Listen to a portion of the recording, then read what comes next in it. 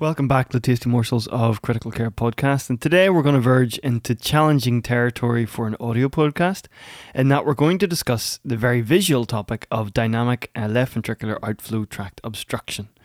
This is something fairly dependent on echocardiography for diagnosis, which, as you can imagine, translates fairly poorly to an audio format.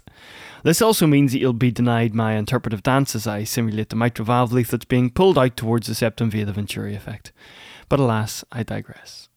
In essence, dynamic left ventricular outflow tract obstruction, or LVOTO, occurs when the closure point and tips of the mitral valve are pulled into the left ventricular outflow tract during systole, forming an anatomic obstruction to LV outflow, thus reducing stroke volume, cardiac output, perfusion, etc. Now, of course, there are other types of dynamic LVOTO, mid-cavity and things like that. I'm not going to really be discussing those. This clinical state is reflected in poor blood pressure, to which we respond by giving more catecholamines, which indeed makes the whole thing worse in a horrible cycle of nastiness. So perhaps it's best to start by identifying what type of context where we should be on the lookout for this. We'll start with sepsis. So sepsis is a state of low systemic vascular resistance, and it leads to reduced preload and reduced afterload in the heart. The LV receives less than the usual volume to stretch the myocytes, and the low afterload state with the low pressure in the aorta makes it incredibly easy for the LV to empty itself of the load that it is given. So ejection fractions might be 70 or 80%. This results in a small cavity left ventricle where the left ventricular outflow tract and the mitral valve find themselves in much closer proximity to each other than they're normally used to. If it gets out of hand, bits of the mitral valve find themselves in the left ventricular outflow tract during systole, causing all kinds of bother.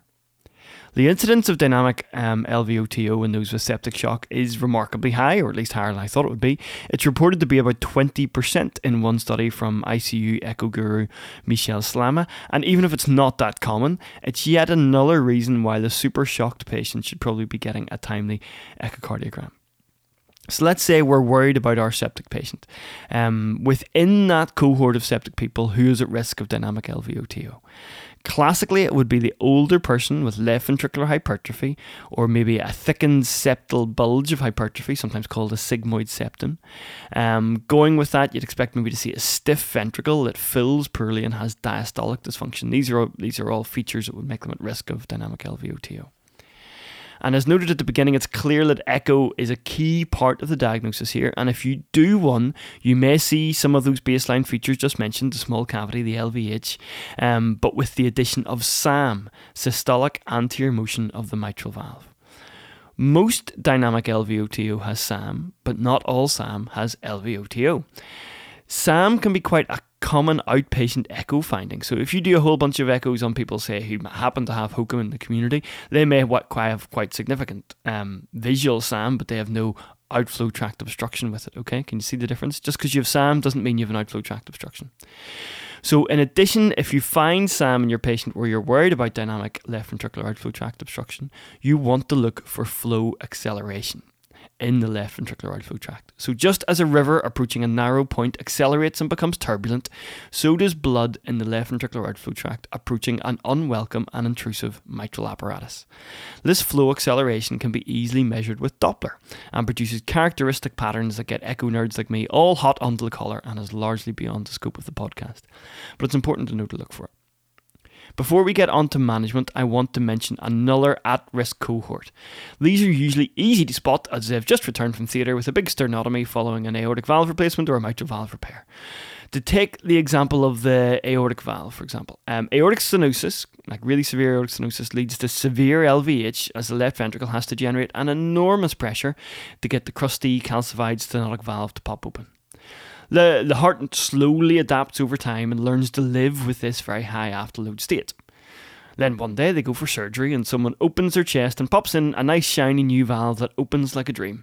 The left ventricle is not used to this and continues to eject blood like Pompeii on a bad day, and this hyperdynamic contraction in a left ventricle, not used to it, has a tendency to suck the mitral apparatus into the left ventricular outflow tract, forming an obstruction.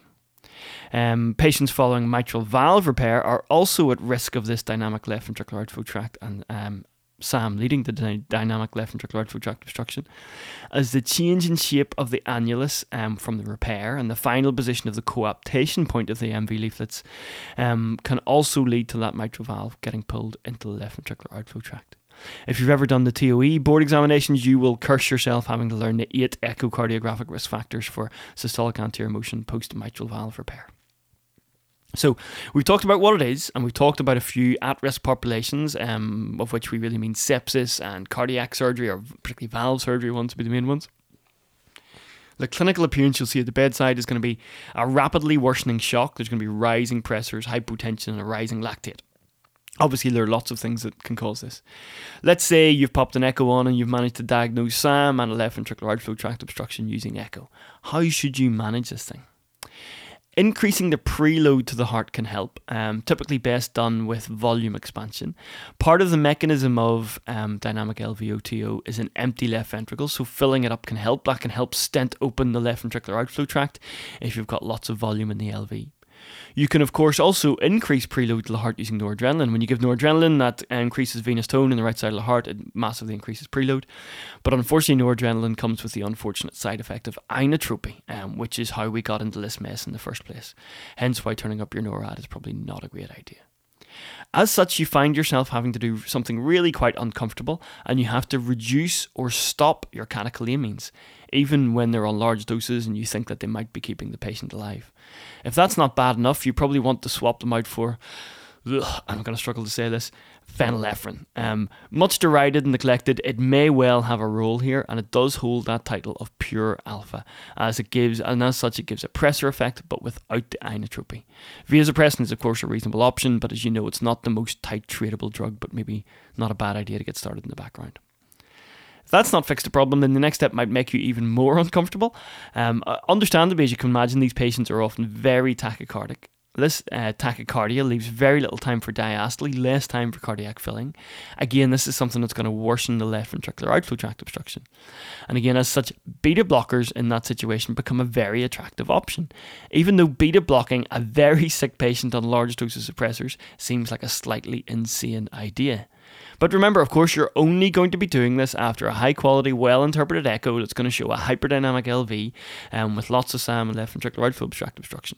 So that should give you a little reassurance that you have the diagnosis right. And in that scenario, esmolol is probably the agent of choice, given its incredibly short half-life and titratability.